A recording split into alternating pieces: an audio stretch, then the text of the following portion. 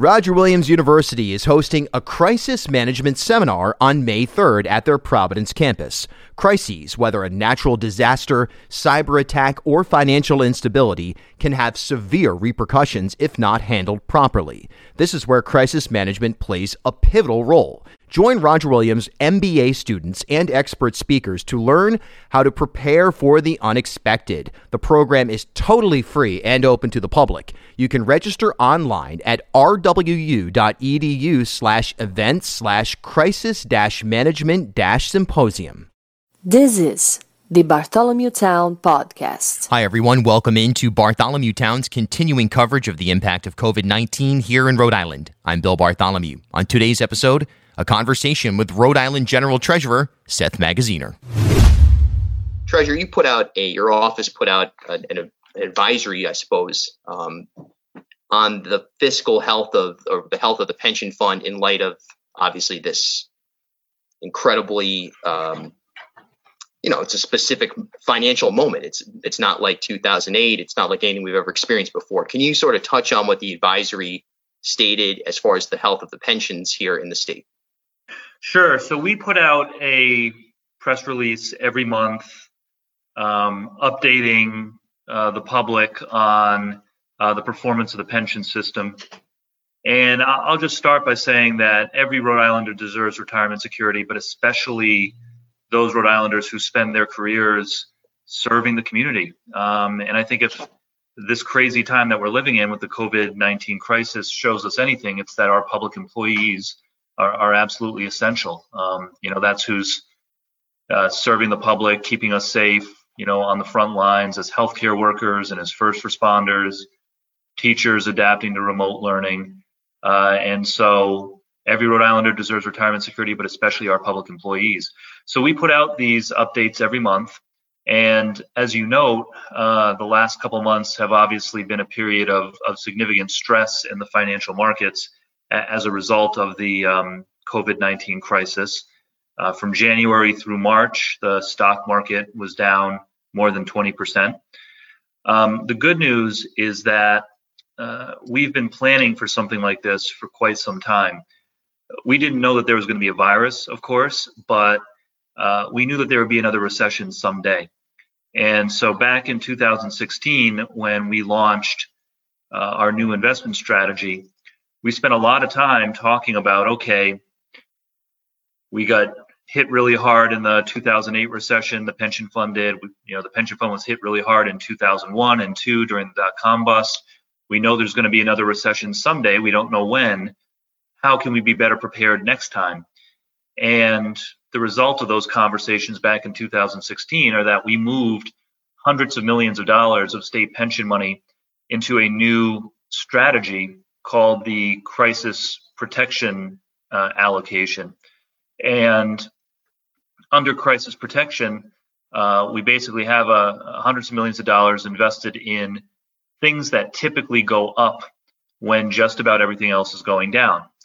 And, the idea was that by having some money stored away in this crisis protection allocation, the next time there was a recession, it would help to offset our losses and buffer us so that we wouldn't take as hard a hit as we did in prior recessions.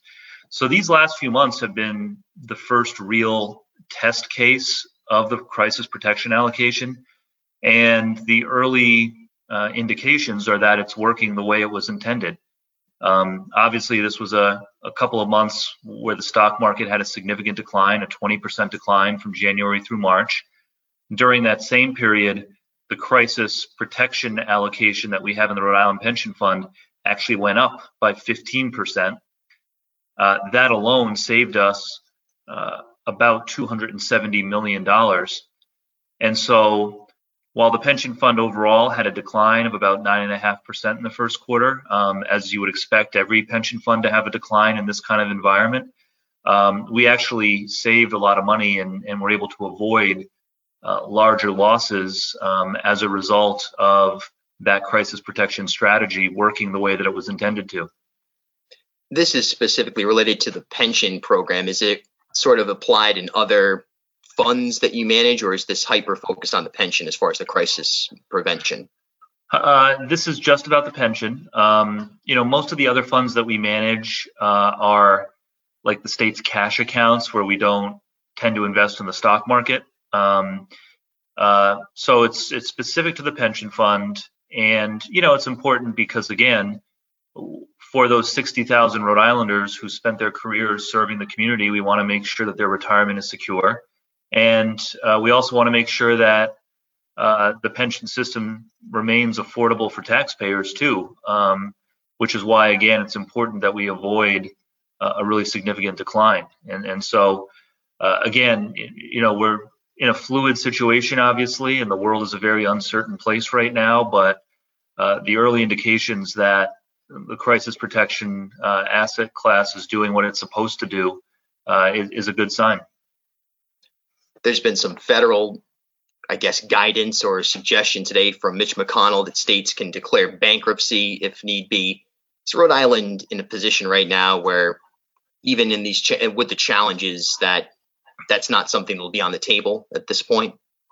No, that's not on the table right now. And honestly, that was, I think, a ridiculous statement by Mitch McConnell. I mean, Mitch McConnell and the Republicans in Congress were all too eager to bail out the airline industry and the cruise line industry and, other big businesses. But states and cities need support as well.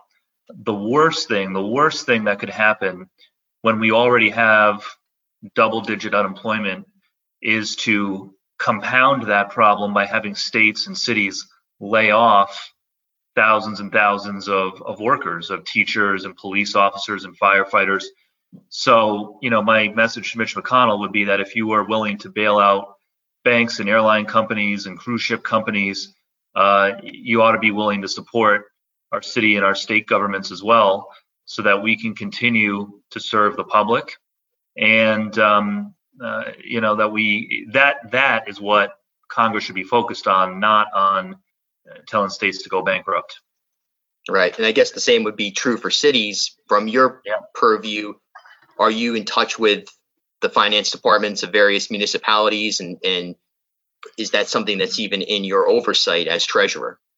Yeah, I have been in touch with, I'd say at this point, most of the mayors and town administrators around the state to check in and to see how they're doing. Every city and town is different, of course. The general theme that I'm hearing from cities and towns in Rhode Island is that in the short term, they're doing okay. The next couple of months, they'll be okay. But that they're worried about the longer term, right? And so again, having access to federal support is absolutely vital. I'll give you one example. Rhode Island, and big credit to our congressional delegation for this, they've been terrific. But Rhode Island received $1.25 billion of aid in the CARES Act, the federal stimulus bill that passed a few weeks ago. $1.25 billion is a lot of money for Rhode Island, and that's terrific. And our understanding is that some of that money can be used to support the cities and towns as well. The problem is, at this point at least, it is not clear that whether we can use that money to offset lost revenues. It says pretty clearly in the legislation that Congress passed that we can use it to pay for extra expenses related to COVID. So we can use it to pay for building the field hospitals and buying PPE and ventilators, and cities and towns potentially can use it if they have overtime costs for public safety associated with the COVID crisis and that sort of thing. But the biggest fiscal challenge that the state and the cities face is not increased spending, it's decreased revenues, right? It's the fact that tax revenues are down because of the necessary social distancing measures. And so even if the federal government could give us the flexibility to use some of that aid money that they've already given to us to help us offset our declining revenues in addition to the increasing expenses, that would be tremendously helpful to states and to cities. I know that our congressional delegation is well aware of this and they support it. I'm hopeful that the Trump administration will allow it with the aid that's already been given. But if they don't, then Congress is really going to need to act to give that flexibility to the states and the cities. Just from, I guess, are you feeling optimistic in any way, shape, or form? Obviously, it's a time right now where friends who are in finance, this is it's not a great time to be in that industry. Being faced, you talk about being faced with the news, just being faced with the realities of these challenges every day. I mean, how are you feeling optimistic that Rhode Island is going to be well situated down the line? There's obviously a lot of talk about Twin River and how the generating of revenue that will not come out of Twin River for a while. Yeah, look, we're going to face a state budget challenge for sure, which is why the federal assistance that I mentioned earlier is going to be so important. But look, at the end of the day, I am optimistic. I'm optimistic because I think the people of Rhode Island have shown just incredible spirit in these last difficult 2 months. Rhode Islanders have shown that we are tough, that we're compassionate, and that we'll do what it takes and look out for each other. And so, that makes me optimistic about the future of the state, even in these challenging times. And look, at the end of the day, by working hard, we'll get through it. I think the biggest challenge that we have is making sure that Rhode Islanders who've been hurt by the crisis get the help that they need. That people who've lost their jobs get their unemployment benefits, that small businesses get the assistance that they're entitled to. But by working together, I do believe that we'll get through this and we'll come through it stronger than ever. I've seen some Facebook status updates from small businesses, especially more in the quote unquote mom and pop shop all around the state, that are complaining about not even having a chance to apply for whether it's the PPP or other opportunities. Where does Rhode Island stand right now in accessing capital for those businesses? So the situation nationally is totally unacceptable. And just so your viewers and your listeners know, Congress passed this PPP program, which basically, even though it's a loan, it works like a grant, right? And so small businesses, the idea was, could apply for the PPP loan, use it to pay for their payroll to keep people employed, and use it for their rent and their utilities. And after 2 months, the loan would be forgiven. So it was essentially a grant from the federal government to small businesses to help small businesses stay open and keep their people on the payroll. The problem is that when it launched, even though the money was coming from the federal government, it wasn't coming from banks. The federal government left it up to banks to process the applications. And a lot of the banks were turning people away. And in some cases, like very egregiously, there were banks that were only processing applications for businesses that were their more profitable customers, right? And so the smaller guys, the mom and pop stores, were getting turned away, but the more profitable businesses for the banks were getting moved to the front of the line. And that's a shame, and that's unacceptable. It's not the way that this program was supposed to work. It was supposed to be a first come, first served system. And a lot of the banks, unfortunately, I think, were trying to make a quick buck and were using this as an opportunity to make money rather than to get help to the small businesses that actually needed it. So the day after the program launched, and within 24 hours, it was clear what was going on. The day after the program launched, I sent a letter to all the banks and credit unions in Rhode Island, and I said to them, cut it out, knock it off, do not turn people away. Keep in mind, the banks are not even lending their own money here. Like, they're not at any risk. They're just supposed to be the pass-through. And I sent a letter to all of them saying, listen, take applications from all eligible small businesses, regardless of whether they are your existing customers or not, regardless of whether they're your most profitable customers or not. Take the applications, process them for everybody. And at the end of the day, when this is all over, we in the state treasury are going to remember which banks and credit unions did the right thing and helped Rhode Island small businesses, and which ones tried to take advantage of the situation. I followed up with phone calls to a number of bank executives around the state. We had some very tough conversations in some cases. And the good news is that while not all of the banks changed their behavior, some of them did. And, at this point, there are at least a half a dozen lenders in Rhode Island, banks and credit unions, that are processing PPP applications for all eligible small businesses, no matter how small. And so what we tell people is if you are a small business and you're having a hard time finding a lender to process your PPP application, contact our office, and we'll point you to the ones that we know are willing to process applications for everybody. But I mean, when I said, at the end of the day, we will remember which banks stepped up to do the right thing to help small businesses get through this, and which ones did not. Last question is, I guess, in terms of your interaction with the governor and her team, she's got the 10 different sort of breakout teams studying different aspects of the reopening of the economy, the scientific elements of this crisis.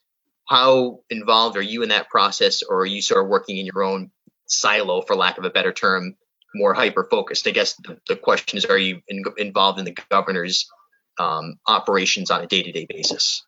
Yeah, so I've been communicating with the governor and with members of her team constantly through the course of the crisis. I communicate with the governor probably every couple of days, with members of her team every day. I primarily, in my capacity as state treasurer, primarily am focused on the financial and budgetary side of things. So making sure that the state stays liquid, that we're able to meet our financial obligations, our agencies are funded so that we can continue to deliver critical services and benefits to Rhode Islanders. But I also, have weighed in and been in conversations with the governor and her team on economic issues and small business issues as well. So we're in close communication, and as I said, there are many challenges, but I'm very hopeful that we'll get through this. This is the Bartholomew Town Podcast. For updates on COVID-19's impact here in Rhode Island, plus a back catalog of nearly 200 episodes featuring some of your favorite Rhode Island media personalities, artists, and politicos, head over to ripodcast.com or search Bartholomew Town on your favorite podcast app.